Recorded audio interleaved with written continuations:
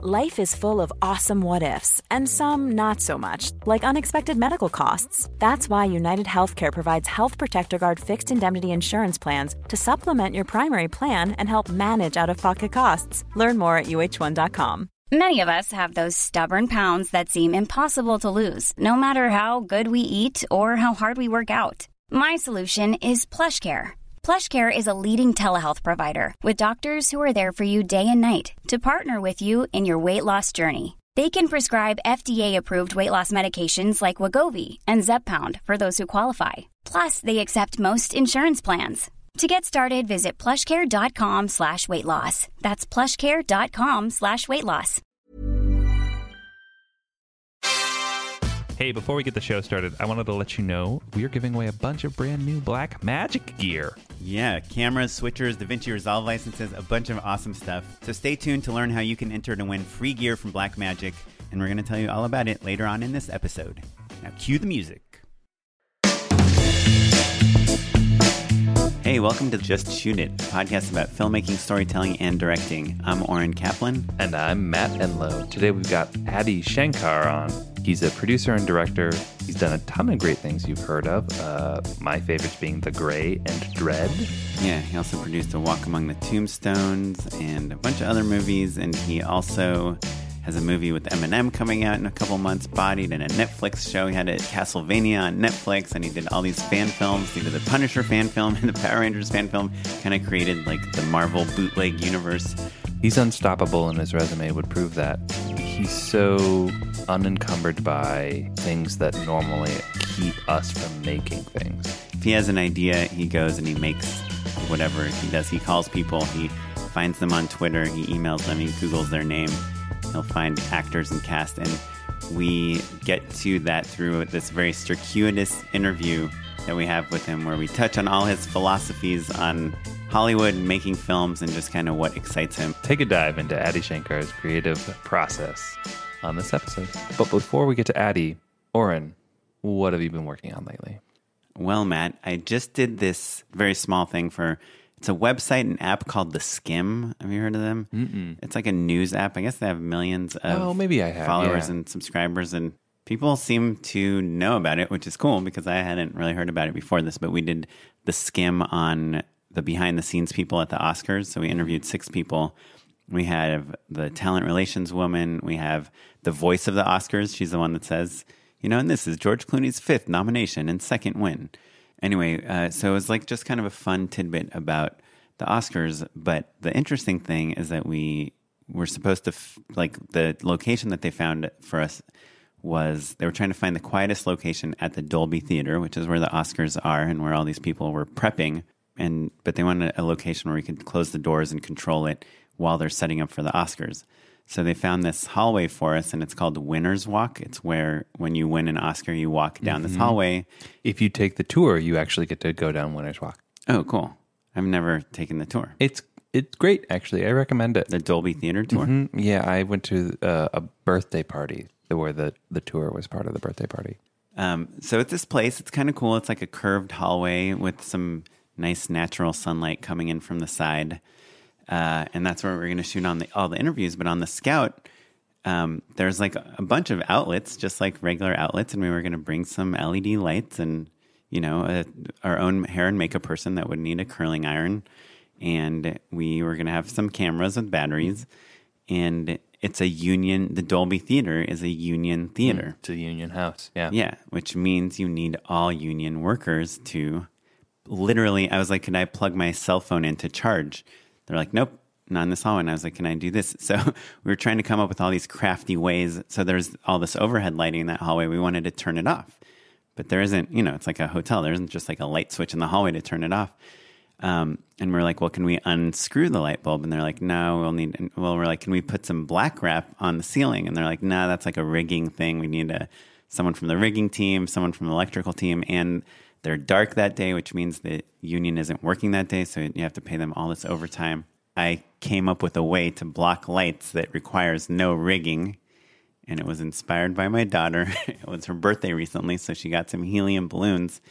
And the night after we scouted, I realized one of the balloons was like blocking one of our recessed ceiling lights in the living room. And I emailed the DP and the producer and I said, hey, won't this work to block out all those lights that we don't want to see? And so one of our tools was, we got a few helium balloons at a gift shop. And in fact, it did work, but some security guard made us stop because he was afraid of fires or something, even though it was like LED lights.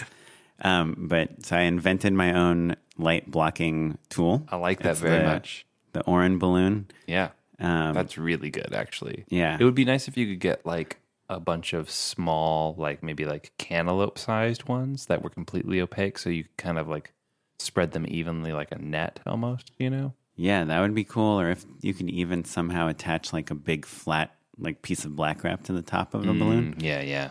Like a tin foil type of version of that. Yeah. But the more interesting thing is after literally an hour of scouting and like trying to beg them to let us like, well, can we do this little thing? Can we run to an office? Can we use this? As the DP, Andy, who you know well, shot your show, CVN T5, as him and I were walking out through the Lowe's Hotel, which is adjoining the Dolby Theater, there was this really nice frosted glass area. I was like, ooh, this is a nice light. I'm going to take a selfie here real quick. And Andy was like, yeah, this is really nice. And I was like, hold on, let me take a few pictures of you. And we're like, oh, this is nice too. And they're like, do you want to shoot here instead? And we're like, no, we're not trying to make any trouble, Right. They're like, okay, well, because this is a hotel, it's totally different from the Dolby Theater. It's literally 10 inches from where we were before. Yeah, definitely. So we would need separate permission and separate this and separate that. And I was like, oh, is the hotel a union house? They're like, no. I was like, okay, so would I be able to charge my phone in this outlet? They're like, yeah, we don't see why not. I was like, would I be able to charge our cameras there? And they're like, probably. Would I be able to plug a light in here? Sure. Like, okay, so we just had like an hour and a half debate about whether we could plug anything to this outlet when 10 feet away there's an outlet that there's no issues plugging things into. And when we're not even talking about, you're not going through a door, you're not crossing a threshold. It's just... We're walking through a doorway. You're walking through a doorway. But the door was going to be open the whole time. And it's as far as you and I are from each other right now. Oren has a very, very big dining room. You guys remember in the original Tim Burton Batman? Right. Way to give away that we're recording in a dining room. We're in a professional sound booth. Oh. No, but so I guess kind of the lesson was you can kind of argue about the rules of your location and your production for hours, and your producer will tell you, we'll just get batteries. Don't worry. We'll just... Batteries, yeah. But at some point you can be like, well, what about this? Like, I think there's something about like not being afraid to totally flip the script if it can help the production in every other way. And that's what we did. We ended up shooting in this area, and we had our hair and makeup person could plug in her curling iron, and everything was totally easy. Do you find, I feel like we're at a level now where producers really want to protect us from certain conversations like this. And so, they'll fight tooth and nail for you on something that like you wanted, but maybe if you knew how big a pain in the butt it was, you would be like, oh no, we'll go into this other room. It's not a big deal, and that you still want to be part of those conversations because you want to kind of pick your battles and be like, oh no, I do want you to really fight for this one. And sometimes it's like, yeah, no, we'll just go into this other room. It's no big deal. I was just taking a selfie there. Yeah, and I can't tell you how many times a producer's been like, well, we're really fighting for your vision here because they're trying to change everything. And I'm like, oh, actually, I think their idea is pretty good. Why don't we change that? Yeah. Oh, I like that. Thank you. It matches my vision more than my initial thought. Yeah. So funny. Anyway, so I think just kind of the lesson for me is just never take any of the parameters or the constraints as givens if it's very clear that there's better ways to do something. Yeah. Or even if it's not totally clear. Yeah. So anyway, check out the Skim, 2 M's, SKIMM on the Oscars. Anyway, Matt, how are you doing? I heard you ran into some weather issues. I did run into some weather. So LA is having a bit of a weird weather. Like our winter has been strange, where it was super hot and then it's I was outside and it was hailing the other day. Yeah. And there was a frost advisory. Yeah. So weather's all over the place. And so I had this location for a shoot that was like basically 360 ocean views out in Malibu. It was going to be incredible. And a couple days ago, we realized that it was going to rain. By the way, I was going to fly my drone. Matt. You were going to fly the drone, and he canceled it. I can't. That's story of my life. I did get. We flew a drone today though, which was nice. Oh, because the DP also has a drone that he gets to fly. So, which drone did you have? Yours Same actually. one? Yeah. So, which was really nice actually, because having a little bit of fluency and like the ability to like speak the language was really nice, because when a DP asks like, hey, what shot do you want? And you're not used to thinking in the terms of like, giant pieces of space, like where you can fly a couple 100 feet up into the air and you can kind of go anywhere, but also you're worried about power lines and stuff. Having a little bit of experience in thinking about in those terms was really helpful, actually. So I recommend going and fucking around with your friend and a drone. But otherwise, things were great. But yeah, boy, this weather stuff, it's funny how having to change the location like this, even though it's not that last minute, has like doubled my scouting time, and it's just been this domino effect of stuff. So the team has been really great, and we've recovered from all of it. But we get used to daylight and sunshine here in LA. Yeah. No one, I mean, yes, you plan for rain days, but no one really expects rain days here. Yeah. Yeah. Which is part of why you shoot in LA, right? Yeah. It's kind of the main reason. And being able to, like, in this series, we're going to be going all over the place. So getting all the different locales that you want is the other reason that Hollywood is in Hollywood. Right. Oh, Hollywood's in Hollywood now? Mm-hmm. Yeah. Cool. Well, before we get into our conversation with Addie, we are going to hear from Cameron Woodward at Film Casualty. He's going to tell us a little bit about why we should care about insurance. We sat down with our friend Cameron from Film Casualty to talk a little bit more about the ins and outs of insurance and how the fine folks at Film Casualty could help us out. A location I want to shoot at is asking for $2 million in liability insurance. Is that for real? Is there a world where I can afford that much insurance? What does that even mean? And like, what do I need it for a one-day spec commercial or my own short? So one of the most common insurance products for filmmakers is a general liability policy. And this covers most often $1 million per occurrence, $2 million in aggregate. That's what everyone is looking for when you're trying to file for a permit or when you're trying to rent a location to shoot. Sure, but why do I need that for my 5D that cost $5,000? Well, you might be able to convince the landowner or property owner that you don't need it and just make a deal with them. But if they insist that you do need that coverage, it's going to protect that property owner's property, and it's also going to protect against any type of negligence that occurs on set that could possibly hurt somebody. Right. That insurance doesn't protect your gear. It protects their location, right? That's right. Like if you fall through their stained glass window. Absolutely. So water damage, broken tiles, C-stands scratching a wooden floor, general liability can cover those types of claims. Cool. My friends did a shoot, and one of the art department people put a can of like spray paint or something in the oven, and someone accidentally turned it on, and like the whole oven exploded, and it was like a Viking or I don't know, some super expensive oven. And so that's the type of thing that happens when people are moving around at super fast speeds. It's funny how people are like, nothing's going to get hurt or damaged. Yeah, but don't worry. How many times have you seen a C-stand with some giant thing on top of it fall on an actress? And you're like, so uncomfortable. Anyway, but insurance solves everything. For more information about how to protect your film business, gear, project, and crew, go to filmcasualty.com/justshootIt. That's filmcasualty.com/justshootIt. Insurance for every kind of filmmaker. Hey, thanks, Cameron. Let's jump into our interview with Addie. Okay, so we're here with Addie Shankar. It's hard to say Addie and then Shankar. Would you agree? Well, I mean, I don't say it because I'm not like walking around saying my name out loud. Well, what if you're like... So I'm not an egomaniac. Yeah, sure. You try getting a podcast, then you have to say it all the Right? time. Because then you'd be like, hi, I'm Adi Shankar. I'm on the Adi Shankar podcast. And you're like, Yeah. that would just feel super douchey. Yeah. Have you been on a lot of podcasts? Yeah. Yeah. Well, what's interesting, I do a lot of like media stuff, weirdly. And it's not like I wanted to do a lot of media stuff. I didn't start off going like, it would be great to do a lot of media stuff. Sure. It just started like happening.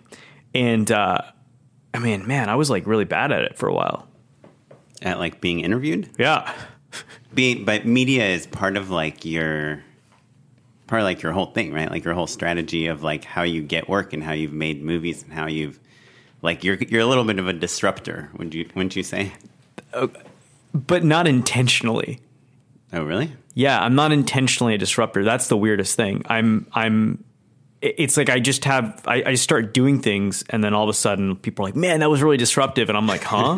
Oh, it was? Oh, I okay. just thought it was a cool thing. Some of the cool things that I know about you is that this is the thing everyone says about you, right? You're the youngest producer to ever have a #1 film at the box office, which was The Gray. No, it's interesting. It's interesting to hear someone else say it. Oh, yeah, you know what I mean? Because like, Yeah, but I know you... say just like, yeah. And the other big thing, right? The other thing worth talking about is everything's worth talking about, but bringing up is you produced the Power Rangers bootleg that kind of galvanized interest in making the feature, basically. That kind of like popularized, you could make a cool, gritty reboot of the Power Rangers. And you also did the Punisher bootleg. Isn't there... I feel like I saw someone mention like the bootleg universe at some point. Yeah, it's the name of the fan films, yeah. But even though people have been making fan films forever, you kind of did like the A-list fan film, right? You had Joseph Kahn, who's like top music video director, direct it. You had James Van Der Beek in it, and then you had Thomas Jane in the Punisher one. And I mean, you didn't seem to spare the production value at all. It wasn't like shot in someone's apartment with like two friends, right? It's like the real deal. Yeah. But without any permission. Yeah. So how do you go about doing that? Like how many times were you planning this Power Rangers bootleg and people told you, no, don't do that? Like no one. Everyone was down for it? Yeah, because I was calling people, right? Like, because I'm like, man, you know what would be really cool? I want to make a Power Rangers thing, but it's like my favorite show. Well, one of my favorites, my second favorite show, but they were like really child soldiers. Sure. And then people would be like, oh yeah, they were. I'm like, yeah, it's just like Blood Diamond. It's like a dude in a tube shows up and's like, hello, children. How's school today? And you're like, good. Here's a gun. Go fight an alien. Like, that's fucked up. Sure. That's crazy. That's Right, super yeah. fucked up. Yeah. Yeah. Like, how is no one like talking about that? Which is like a great Like, what party message bit, are right? you telling children? Like, yo, hey, by the way, if a dude shows up, as long as he's in a tube and he has like a robot and he gives you guns, like that's cool. I always thought it was like this weird Japanese show. It was, yeah, Super Sentai. So I guess I kind of thought it was the version of it Something in my was lost head. in translation. Well, I thought it's like, we got all this crazy footage from Japan. Let's see if we But can that's make the it show work. in Japan too. I mean, because I grew up. I'm not from. I'm an immigrant here. Right, you lived in Hong Kong. I lived in Hong Kong. So when I was young, I would watch Super Sentai. That was the irony of the whole thing, and I didn't really want to get into that. Like with the way back then, I was like, yo, I'm not really ripping off Power Rangers. Or spoofing Power Rangers. I'm spoofing this entire genre because it's not just Super Sentai. There's a whole block of programming in Japan that shows just like that. Sure. Different companies make that, right? There's a character called Ultraman, for instance, right? The Kamen Rider. These are all like different characters that with that kind of vibe, right? The one that popped in America it just happens to be the Mighty Morphin Power Rangers, Right. which was Super Sentai, the footage bought and then recut with different actors telling a slightly modified storyline. Right. And like an American high school kid, right? Or are they high school or are they younger? Yeah, than they're in that? high school. Yeah. And so you are a fan of this show. You're a fan of that show. You've got this bit, right? You're like, that's your theory. Like, that's fun to like hang out and talk to people about. But I think most people would be like, I don't. this is I a don't rant know. that I No, have no, every I'm gonna once in a stop while. you right there. I don't hang out and talk to people. Sure. Like I don't like have that thing, right? Because I have an idea, and then I start when I talk to people, I'm not like telling them a bit. I'm saying, hey, I want to like make this like right now. How do I do it? Like, can you help me make this? So how do you make that leap though? Because you must have other ideas that you don't Constantly, express, yeah. But right? like, no. What happened was then I just got so stressed out. I was like, yeah, I can't make these anymore. Like I have like a bunch of stuff that I want to do, even like right now. Like I went on some show on Complex after Power Rangers came out, because the next week I dropped a James Bond one because I was like, man, this guy's just a serial killer. But then the government says it's cool, so it's cool. Like, no, that's fucked up. Like, you're gonna take the license to kill away from this dude, and then you're gonna put him in an office, and then he's gonna start killing people. Now he may not just open fire on the office, but he's been addicted sold to a killing, lifestyle. sure, He's been yeah. sold a lifestyle, right? And then by proxy, we're selling the public a lifestyle. We're saying, hey, you can go out and kill all these people and do all these bad things, and as long as an authority figure, the government, says it's cool, like, it's cool. Yeah. So I want to know though. You've got these great ideas. The first thing it sounds like is that in order to set them into motion, you start calling people. Yeah. Is it really that quick? Is it like, oh, I'm gonna make this happen? You're Yeah. a man of action. Like, Yeah. who are you calling? You're finding a director or a cast, or who did you attach first on Power Rangers? Well, you know what? I don't like a lot of Hollywood lingo, like words like attach, because they're so passive. It's like, oh, I casually attached it. It's like, no, are you making the move? Are you writing the thing or not? Like, because I deal with a lot of like the business business dudes in Hollywood too. Business fools, I like that. Yeah, and it's because they'll sell projects to a studio, right? Or they used to do this. I don't know. Like, I think because everything's scaled back, everyone's had to stop. But because they would like sell movies with like, oh, and Johnny Depp's attached to the script, and then years go by and somehow Johnny Depp detaches himself, and then you're like, why did you? Right. You're a guy that doesn't wait to attach people and try to sell projects and wait 3 years and see that they fall apart. So who's the first person you call for Power Rangers? My buddy Dutch, who Dutch is like a screenwriter. He had a script on the Blacklist called Hoof Harrington's Greatest Hits. I loved it. I fucking loved it. It was like literally like if Edgar Wright made a Liam Neeson movie. And that's literally what I was trying to, and I optioned the script back in the day from Dutch, and I was like trying to make it, and literally like no one got what I was talking about. Everyone's like, what is this? Like, why is this cool? But it's fucking awesome. And did you have a background in film? Like, did you study film in school or anything? No, I wasn't allowed to do that stuff, like creative stuff. I wasn't allowed to do it in school. I had strict parents, right? Because like if you're Indian and you're not, and you're like, like coming internationally to go to like college here, it's to go back and be a doctor, Right. Or, you don't want to be like, hey, I want to make movies, or like right. like some real business or something proper. You have right? to have real skills. You have to have like a real job, right? So when I would talk about it, like I would just see the disappointment on my parents' faces, and not like, oh, daddy's gonna do that film thing. It's like literally it would hurt them. Yeah. So I wouldn't talk about creative stuff. I would just be like quiet all day because I didn't want to like upset anybody, right? So I ended up with a theater degree, but that was only because I would sneak into theater classes. Like I would literally sneak into the theater classes in the school. I got into trouble once because I would literally because they were like, you can't be sneaking into the theater classes. You're like signing up for them. For these, you're taking like.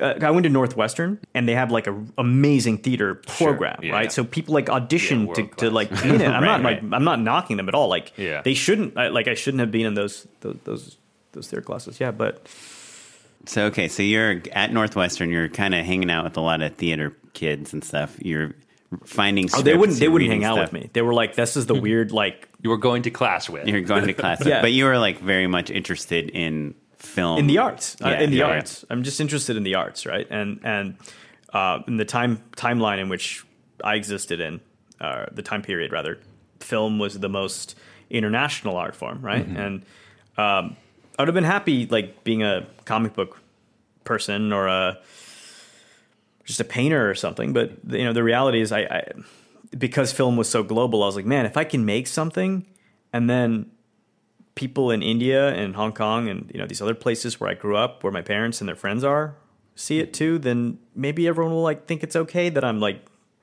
doing stuff that's outside the norm and I'm not like a doctor. So your mission was to please your parents. Yes. To prove to them that they can be proud of you even if you're working in the arts. Yeah. It's not an uncommon thread on this show. That Really? happens. Yeah, sure. Yeah. Really? Yeah. Oh, wow. mean, Yeah. Seriously? We have like a million different reasons for why we do this show, but like one thing that I always bring up is like, that guy or that girl whose parents are like, don't go into film because there's the odds of you making it are like so There's slim. only one Steven Spielberg. Right. Like listen to this show and we'll tell you about all the non-famous people, everyone that's not Steven Spielberg that's made it in the film industry, like Brad Payton. Like my parents don't know who Brad Payton is, but the guy is directing like gigantic Huge movies. studio films. Yeah. It's like there's a lot of people working here and a lot of people happy and successful. Yeah. And Brad Payton, like, we had a meeting, like, I think I mentioned, like I think it was like 6-7 years ago.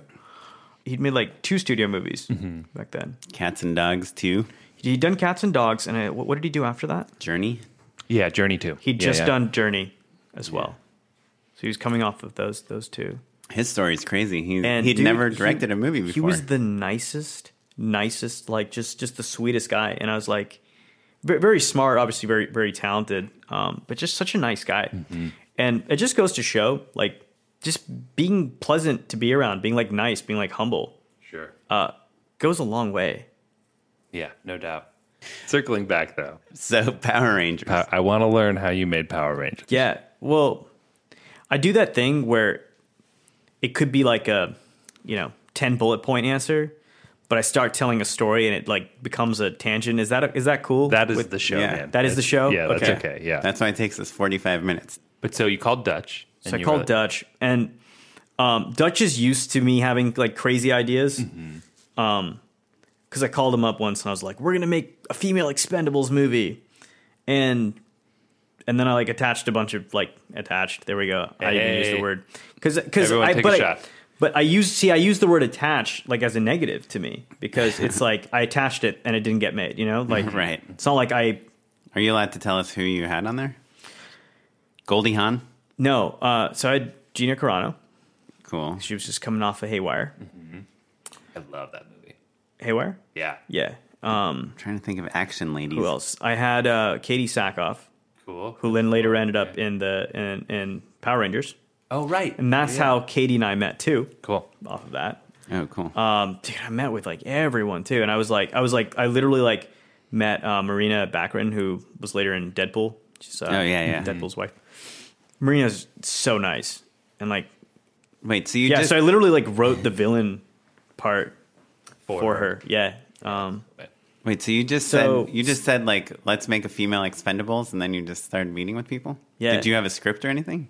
Well, I like came up with the idea when I was like saying it, right? Because the whole thing was basically like the raid, but like in Indonesian Johannesburg, in like a mega tower, But isn't that Dread?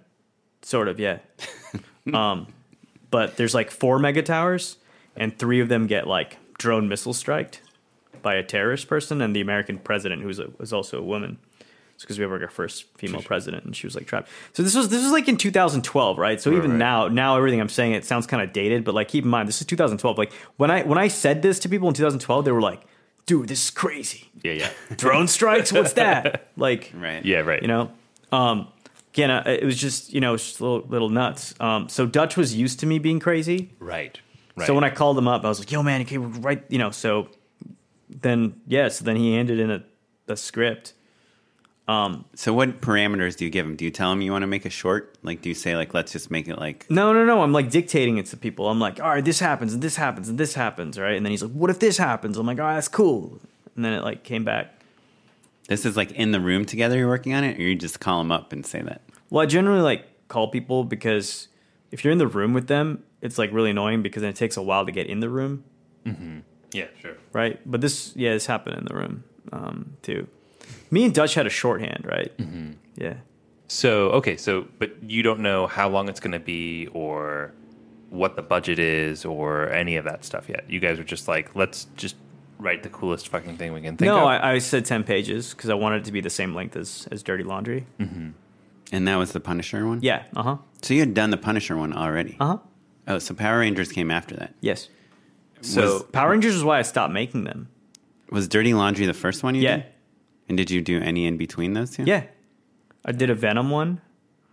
Oh, I didn't know the Venom one. That's excellent. The Venom one was it's like there's a French movie called Man Bites Dog. It's Yeah, like, sure, documentary, mockumentary. Yes. I love that film. I always talk about it. No one's ever seen it. So I did a mashup of Man Bites Dog meets Venom, where it's a bunch of journalists following around this like corrupt journalist dude, played by Ryan Quanten from True Blood. Mm-hmm.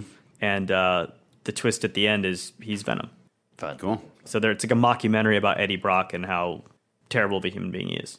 Sure. The Lethal Protector. Yeah, and then I did a Dread one. So did it as like a satirical, like Ren and Stimpy style cartoon, and then Power Rangers, and then So that's interesting. So you've got kind of this breadth of work in like this bootleg fan film sort of world, right? What drives you to keep making them? Is it just you love an idea and you don't want to ask for permission? yeah, That's a beautiful answer. that's exactly it. Yeah. Like I don't want to go through the process. And can I ask how you're funding them? Like, is there outside money? How does that happen? They've all been like totally different, and that's why, like, dude, if I had like an infinite like vault of cash, like we would have a different one of these like every week. Sure. Like every week, I'd be like, all right, this time, it's Alf. Sure. But he's like a real sitcom, like that Alf show. It was like real, and he. It's BoJack Horseman meets But yeah, Alf. he hasn't worked Yeah. since he hasn't worked since the thing, and then he's since the sitcom, and now he got busted because there's a tape has leaked of him saying all a bunch of offensive things. Sure. And now he has to go defend himself on talk shows. And he ate a tiger. You know, that kind of thing. Like so, there would be like a lot of wacky ideas. And they would come out all the time. So Dirty Laundry, was that the first was, splash that you kind of made? I wasn't trying to make a splash though. Right. But it unintentionally became. It unintentionally made a splash. Like I didn't know what I was gonna do with it. Like we just made it, and I like had it on an external hard drive, just like chilling there. And I was like, oh, maybe I'll like we'll have like a screening or something. And keep in mind, this was like a long time ago, right? I didn't realize I could like open my own YouTube account. Right. What year was it? Can I look it up? 2011. And, like I dropped it in 2012, but we shot it in 2011. So, or rather, we started the process in like 2011. So you find Thomas? Like, did you know Thomas Jane? Yeah. Before that? Yes. Had you worked with him or something? No. But you just knew of him and you gave him a call? No. His agent at the time just set me up in a meeting with him. Got it. And you were like, this guy seems kind of like the Punisher. Well, no, he played the Punisher. Yeah. He played the Punisher in. Did he get two movies? No, he got one. He dropped out of the second one. So there was Punisher. That's right. Then there was Punisher Warzone, which Alexi Alexander directed, and Ray Stevenson played the Punisher. So yeah.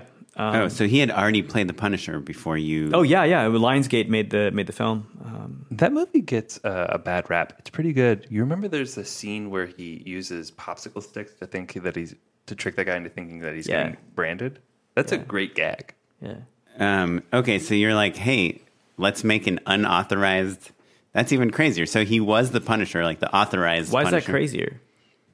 Because it's like if you went to Robert Downey Jr. and said, let's make a bootleg like Iron Man short, he'd be like, well, let me call the Marvel. Let me just talk to the Marvel guys real quick. Don't you think? I mean, it's somebody else's intellectual property, right? You don't have the rights to it. I mean, intellectual property is not like a thing. Sure. It's somebody else's. I'm going to start sounding like some crazy like hippie, so we should probably just not get into this. No, I love it, though. But it's not a thing. I love that you don't think it's a thing, because obviously, who fucking cares? You made all these awesome things, and it's been great, right? So I guess Oren and I are the squares in the room right now. But so it's cool that you're like not worried about it. But you understand how it's like, oh, maybe we have these preconceived notions that are holding us back, right? Like, and I think our viewers there's plenty of people out here or listeners who love the properties that you've just gone and made a thing of, right? Yeah. So what I'm saying is like, It's a language, right? I look at Yeah. it as a language. It's like a shared language, right? sure, Like with the Power Rangers thing specifically, this is how I saw the show as a kid. I wanted to be I saw this show this way as a kid. the stakes were that high, so Yeah. you translate it to an adult audience. Right. Yeah. So when I translated to an adult audience, I didn't translate it to an adult audience. I made something for other people who were watching the show just like me. That was the people who watched the short, right? So that's why I'm saying intellectual property is not a real thing, because these are because if they're so connected with like part of the social fabric, especially in a time period, like it becomes hard to talk about it then without infringing on someone's intellectual property. It'd be like if the Bible was owned by Disney, Sure. and then we couldn't talk about Jesus without getting sued. Well, it's like, okay, well, now I've like lost some words in the English dictionary Right. And because so like Disney owns them. so you decided to go for it, right? You made these things. I didn't decide. I don't know. It's like I was just like doing it, you know. If that, Sure, if that makes sense. there was, Like, there was I a wasn't, period where you I'm- weren't I'm- doing it, right? Pardon? There was a period where you weren't doing it, and then you know what I mean. I guess what I'm There's trying a to threshold between you being in college and not making your own things, and then you making your own things, right? No, it's like I literally just got off the plane and I was just like trying to make stuff like all day, every day. Like there wasn't a sitting around like thinking, strategizing period. It was just I was like doing it. The thinking, strategizing period came over the last like year. Like Got over it. the last year, I'm finally like snapping out of it and going like, wow, what was I doing? Like my 20s was fucking insane. Sure. Like, oh my God. So what are you strategizing about now then? So you've made all these Well, movies. now What have you learned? I kind of like wanted to like reflect on my life and be like, how did I get here? What like how did these events happen? Sure. Well, you should listen to the podcast episode. Pardon? You should listen to this episode, and you'll get Yeah. all that answer. You're like, Get the "Oh, yeah." clarity. It's kind of like a therapy session. Thank you. Wait, so I guess what I'm curious, and I think our audience would really care about, is how you chose directors for these various things. I know now you're directing a new show, and I know you're obviously, it sounds like you're very involved creatively in every project, but how do you find that person that you trust to work with? That's a great question. I mean, a lot of it just also comes down to access, right? So who directed Dirty Laundry? Phil Joannou. I knew his brother-in-law, Scott Frank, who's a screenwriter. Sure. And also director. And Tom also knew Phil. And then you're just like, you told him kind of what, We just kind of got in a room together. You know what it felt like? Here's the difference. I'm kind of like putting two and two together right now, right here. When you make like a normal movie, there's a lot of like things like, oh, you go and attach talent. We'll send contracts between the lawyers who will take 6 months to do anything. We made an offer to this person. He hasn't read this. There's all these like weird formalities. Right. And then when I was making these bootlegs, it felt like just friends getting together and making the thing. You know, Tom's like, hey, you know, I like this guy, Phil. Yeah, me and Phil go way back. I'm like, oh, I know Phil. He's Scott's brother-in-law. Yeah. Let's sit down with Phil. And then Phil sits and he's like, yeah. And he's got all this like energy, and you know, Phil's like, and we're gonna shoot it this way, and this is how we're gonna make it. And And then there you go. there you go. And it's just, and you're making a thing while every fucking one else was just sitting there talking about making something. And it used to drive me insane. Now, again, this is like 2011 when things were like super rigid and structured, right? I think things have like become better now.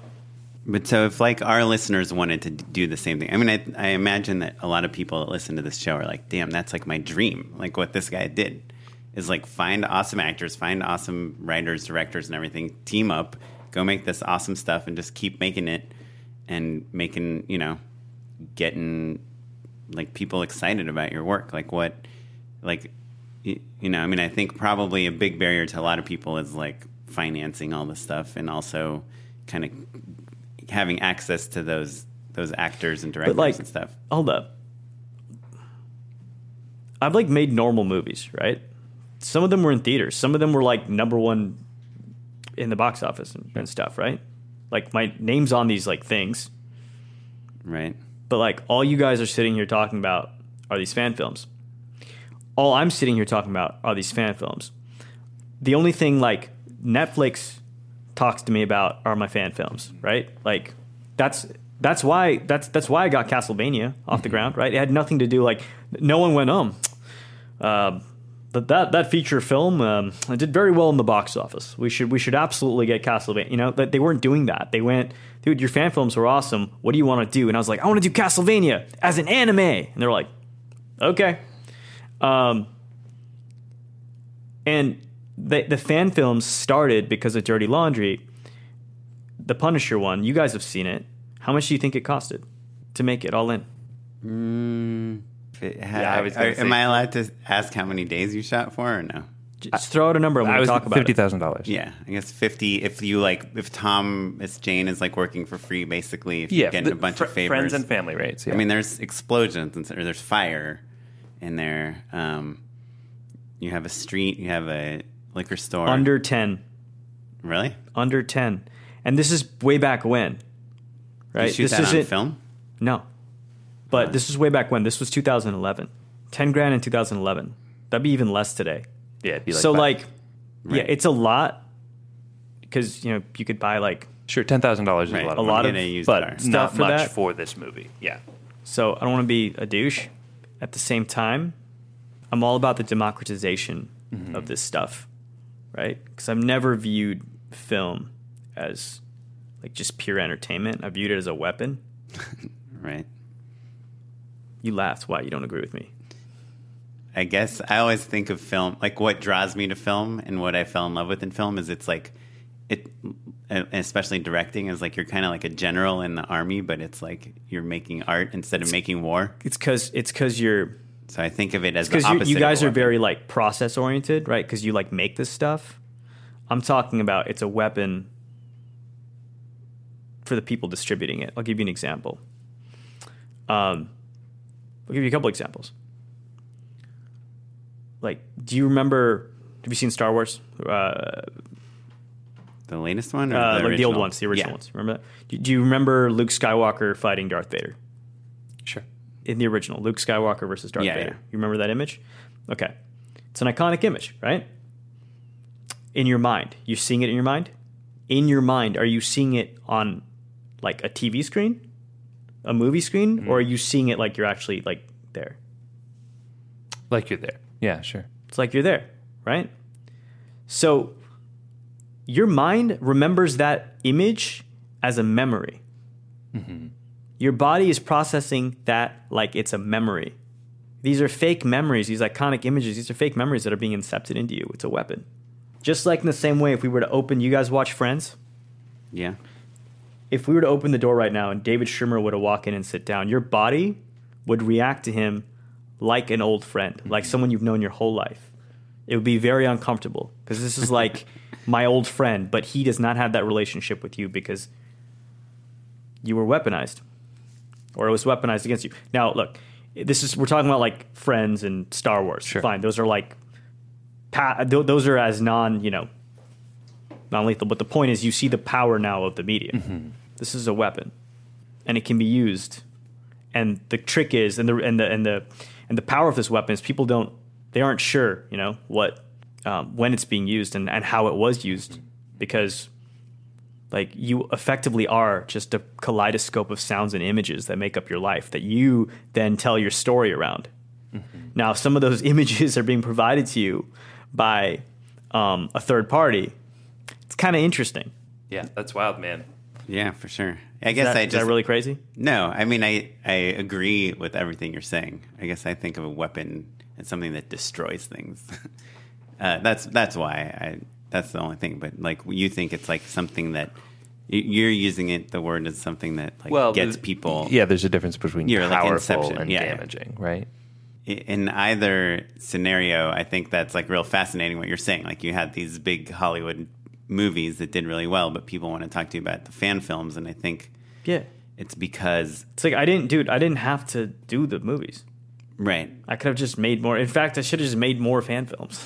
Do you think that that's totally true? Like, because I could imagine a scenario where people are excited because of the fan film, but then they're put at ease that like you know what you're doing and you can do it on a certain scale and with a certain budget because of the traditional quote unquote mainstream movies.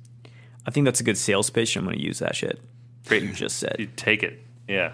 Run with it, man. Well, the fan films are what make you stand out, Right. right? And then the fact that you produced The Gray, Yeah, is and there's like, also like that doesn't period, hurt. yeah, where I wore like face paint. That was, I think this is a super empowering, exciting idea, though. I think the point that you're making about the fan films versus the quote unquote legit work is a thing that our listeners are going to be really excited by, right? Because I think that the people at home, a lot of them feel limited in some way because like maybe they don't have the money or they don't have the resources, or they don't have the connections, or they don't have the permission. but what It's probably the big one. connections? I'm confused. This is my point. It doesn't matter. None of that matters, is what you're saying, right? Like access is valuable, but for the most part, making a cool But thing. like connections to whom? Like that's what I never got, right? Like Mark Wahlberg's just a dude, sure. right?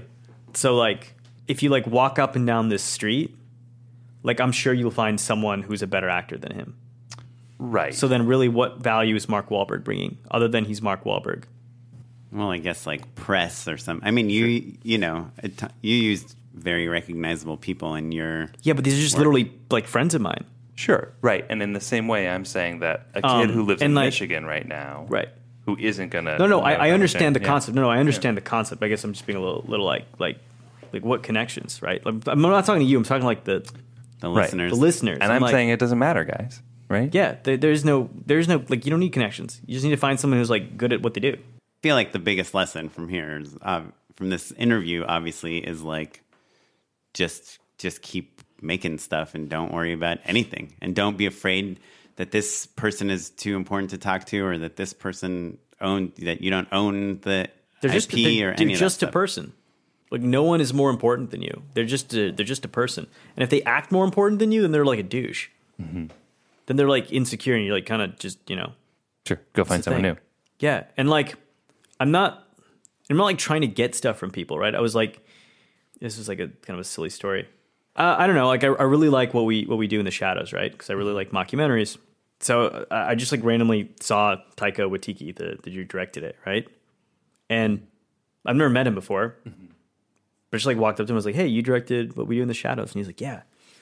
And then like I was like, "Can I ask you some questions about how you made that film?" And he's like, "Absolutely." So I sat there and just talked to him for like about 20 minutes. And he was like answering all my questions, right? Like doesn't know that I like do this professionally at all. He was just like, I literally had some legit questions about like how he did certain things, how he achieved certain effects, how he achieved the tone, like what his process was. And he like answered all these questions to me, right? I wasn't trying to like get anything from this dude. I just like wanted some knowledge, and he was like more than happy to share it with me. Yeah, that's cool. That's why we have this podcast. So you don't have to have a podcast to ask directors questions. We spend a lot of money on microphones. Yeah. Yeah, I guess I don't know. Maybe I'm just like intellectually curious about certain things, so I just like go and like ask Just people go for questions, it. and like Yeah. figure out how things work. That was the Right. other thing. Is I was trying to figure out how things work. And my time like trying to like figure out how everything worked, I was like, oh, okay, this Hollywood machine's broken. It'll be fixed at some point. I'm going to go off and just do other things. I'm realizing that now. Right. Back then, I was just like, this doesn't work. I'm gonna, Yeah, next. Yeah, you're not even paying attention. It's not like nothing's like moving here, because the process by which movies were getting like picked and greenlit were just a little weird. Right. A little weird. And also you could sense public tastes were changing. It was not too dissimilar to back when the studios made like musicals, and like people didn't want to see musicals. And then that's when you got the generation that made like The Godfather and that, because literally people like stopped caring about the movies. And then they were like, we need to give the kids something fresh. And then you got like, Right. Sure. The 70s. yeah, Yeah, and The Godfather was like a super pulpy, popular book. Yeah. They're like kids, young people like love this book. Let's make it into a movie. Mm-hmm. It's like the Harry Potter of the 70s. So what I'm hearing though is that you're not even worrying about taking the time to synthesize something. You're just drawn to things and you act, right? yeah. What are you drawn to right now? What do you like? What's the attractive thing for you right now? Are you between projects or? No. I have a film coming out in a few months. It's called Bodied. I produced it with Eminem. Oh, cool. Joseph Kahn directed it. Awesome. And he co-wrote it with Alex Larson, who's a battle rapper. It's about free speech and also underground battle rap. That's awesome. Is that It's the best reviewed thing I've ever been a part of thus cool. far. It won the Audience Choice Award at Toronto, Fantastic Fest, and AFI. Oh, sick. I put together that Castlevania anime with Netflix. Season 1 like performed super well, right? And it was like really crazy because, at the end of the day, I went in and pitched a cartoon. Sure. I'm like, we should make a violent cartoon, and it was like a massive success for them, which is like really cool. And I'm like, wow, that was super unexpected. Who owns Castlevania? Is that Nintendo? Konami. Oh, okay. Konami. So I'm working on season 2 at the moment, which will be out later this year. And what gets you excited about a second season of Castlevania? Continuing the story, because the season 1 did not wrap up the story. It was the team coming together, and I've got some other things that I want to do this year. And I made another thing. It's another show. Well, are you involved in the marketing of a lot of your projects, or is that something that you're not that interested in? Yeah, they force me to be involved now. It's like crazy. But they sent me to Japan. Like Netflix sent me to Japan last year. or like you're kind of less about the marketing and much more about the work itself. No, I find it interesting. It's weird when I have to like go out and like Promote stuff. Sure. Yeah. Cool. Well, so Bodied is coming out. Yes, When is that coming out? like 2 months. Cool. Two, Is 3 that months. who's releasing that? Neon and YouTube Oh, teamed cool. up. So That's it's like cool. really crazy. I think it's like that's never happened before. Yeah, YouTube's making moves. And Neon's relatively new still, right? Well, they did I, Tonya, Right. and Colossal. So they do like Yeah. well received like cool movies that Sure, you should sure. see. Which, hey, that's good for Bodied. Yeah, there you go. I just realized that I was like, because I was just describing them, and I'm like, wait, and they're releasing Bodied. Who's in Bodied? Is it rappers and stuff? Yeah. It's like a lot of the like top battle rappers from today and yesterday, and Jackie Long's in it. He's like a fantastic actor, and Caleb Worthy as well. He's a Disney star. You guys would know him from American Vandal. Yeah. He played. I tried to cast. He's the one who got a hand job by the. The guy with the braces. Yeah. The guy with the braces. Yeah. Yeah. Oh yeah, he's real funny. Yeah. I tried to cast him in Shitty Boyfriend. They wouldn't let me. really? He's so funny. Dude, he's such a phenomenal actor. And I met him because and that's it. So you were asking, how do you cast people, right? And you're like, I'm like, I pick them up and I call them, and then you were like, I think it was you. You were like, How do you get their number? Like, what is this about, right? Yeah. I mean, I guess I'm trying to think, like, if I'm listening to this episode of this podcast, I'm like, Yeah, but well, okay. of So course it's easy for him. Okay, well, I'll tell you how I got Calum. I did a day on a Disney Channel movie. Not even a day. Like I was playing like a background photographer. As an actor. Yeah. And I got like really into character too. I grew like a handlebar mustache, and I was like, no, this character's like a failed fashion photographer, and now he's doing high school photos. Yeah. So and Calum was in that movie, and we just started like talking. And we like became friends. That's cool. And then like a few years later, I hit him up, and I was like, "Can you come in for this thing? 'Cause Right. you're perfect." He is great. Disney kids, they're trained so efficiently and so quickly that like people, I think, write them off. But to find a young actor with that level of experience is pretty incredible. Oh yeah, totally. Well, we should probably wrap things up. So we're gonna do our unpaid endorsement segment. Unpaid endorsements. So, Addy, you want to go first? Yeah.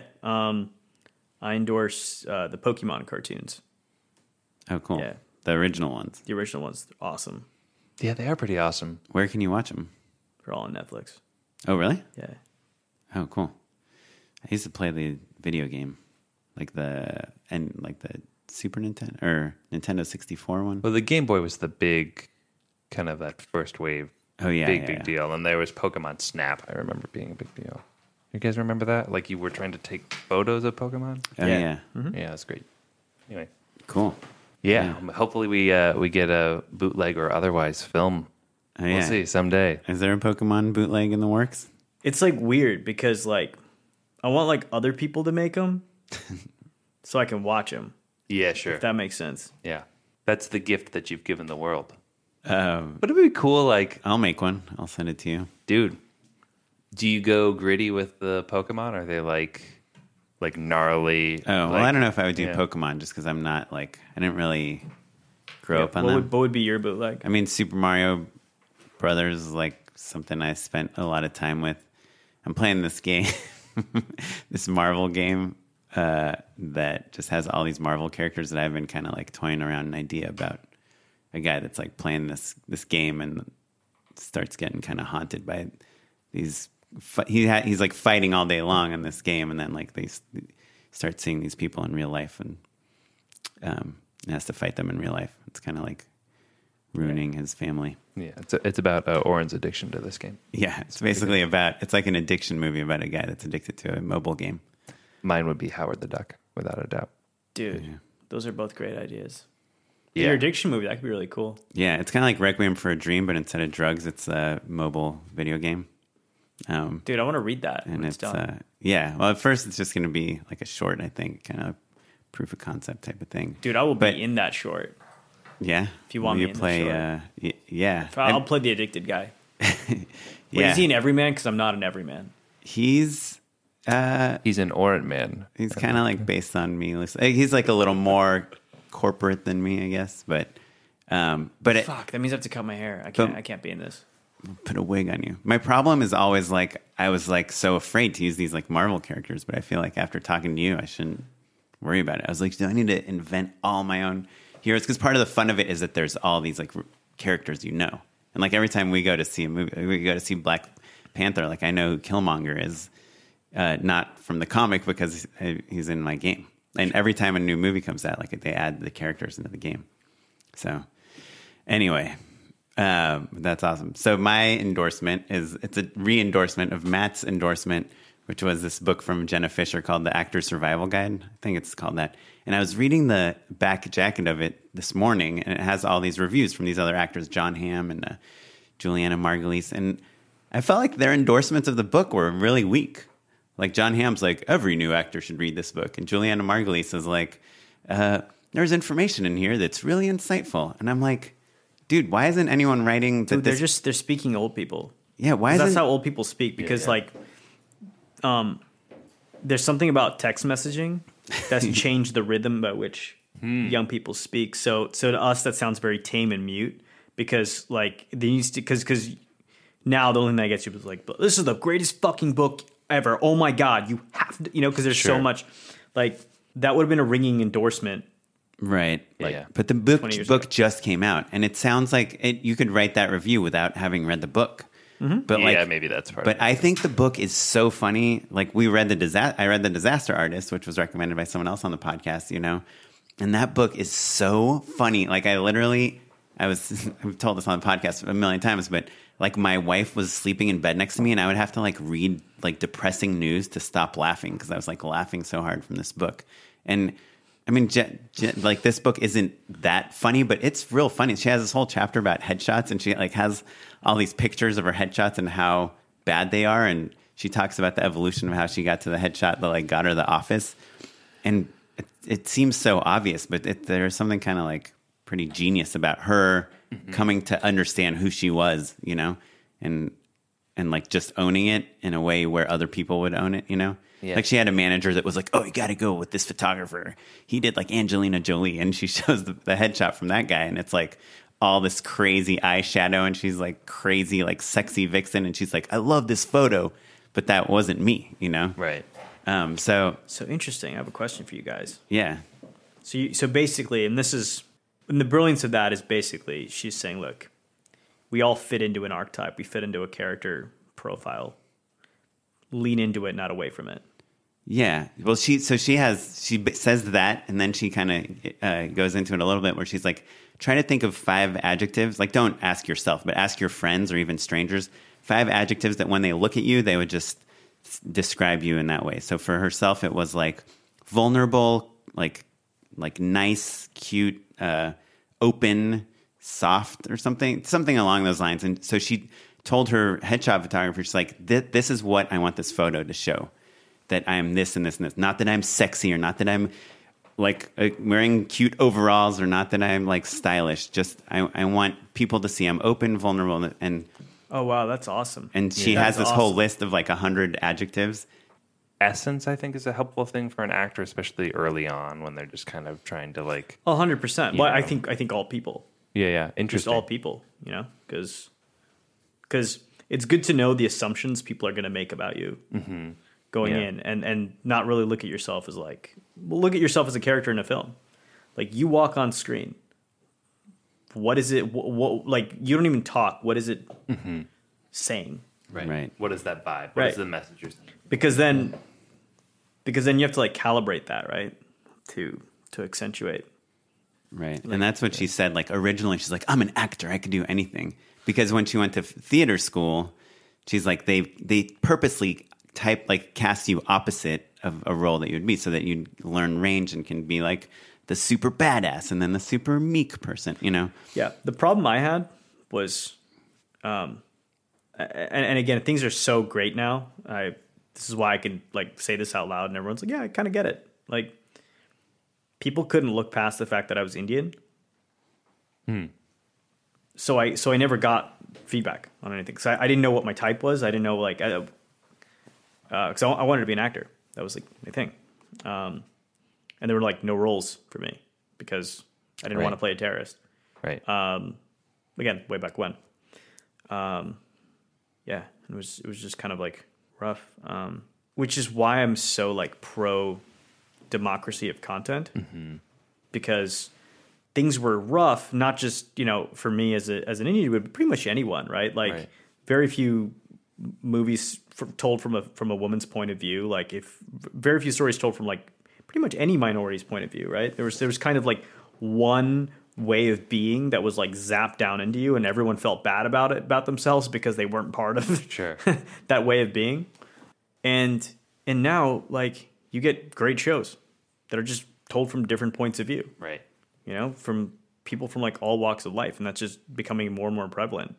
And that's why like now's the best time in recorded human history to be like an artist or a storyteller or someone with a story to tell, because if you're that kid in Michigan, you can tell your story and like a couple thousand people might respond to it. That's amazing.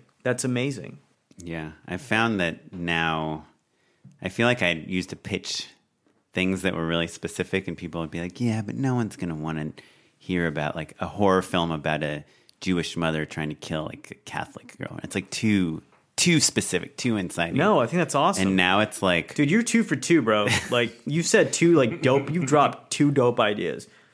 Well, thanks. But now it's like if you don't have the specificity, then you're just telling that same story than everyone's told. And it's like, it's cool. And I've come to realize like you can't rely on, being like a white guy in my 30s, like I can't just tell the same story that every white guy in their 30s has already told like a million times, Yeah. I got to like look deeper. Yeah. Than like the funny relationship story, Yeah. So, that guy, hot wife. Right? Yeah.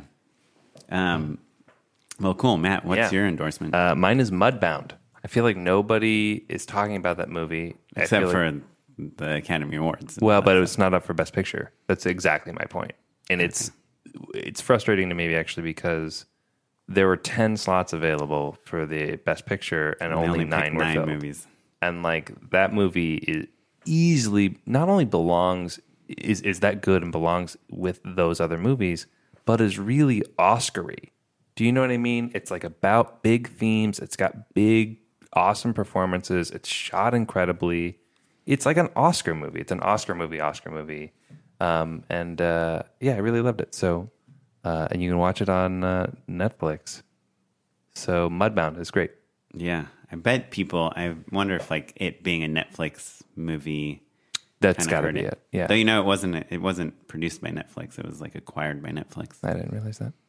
Yeah. Yeah, it's Sundance. That makes sense. But yeah, I really, really need to see it. You should. Fair warning, it is heavy. Right. it's heavy in multiple levels. Like it's it's not for the faint of heart, but it was great. So I recommend people see it. Cool. Yeah. Well, Addy, if people want to follow you, what's the best way to see what you're up to? Twitter, YouTube, Deadline? Yeah. Should we just set a Facebook. Google alert? Yeah, there you go. Facebook. I don't know. People want to keep track of what you're doing. I think they should not be keeping track of what other people are doing. I think that's kind of the flaw, in the Matrix. It's like just focus on the stories you want to tell. Sure. And just figure out how to tell them. Okay. But if you want to follow me, if people want to know when Castlevania 2 is coming out, or Body, find me on right? Facebook. Yeah, find me on Facebook. Well, you can check out more about the show at justshootitpod.com. Follow us at justshootitpod on Twitter and all that stuff. Me at Mr. Maddenlow. And me at Smitey Pyleg. And this episode was edited by Christopher Robert Gray. And our webmaster is Ewan Williams. And the music is from the Free Music Archive and the artist Jazar. And leave us an iTunes review. Say what's up. Ask us a question. Complain about the show. Whatever you guys think. We'd love to hear from you. And that's it. We'll see you next time. Thanks, everyone.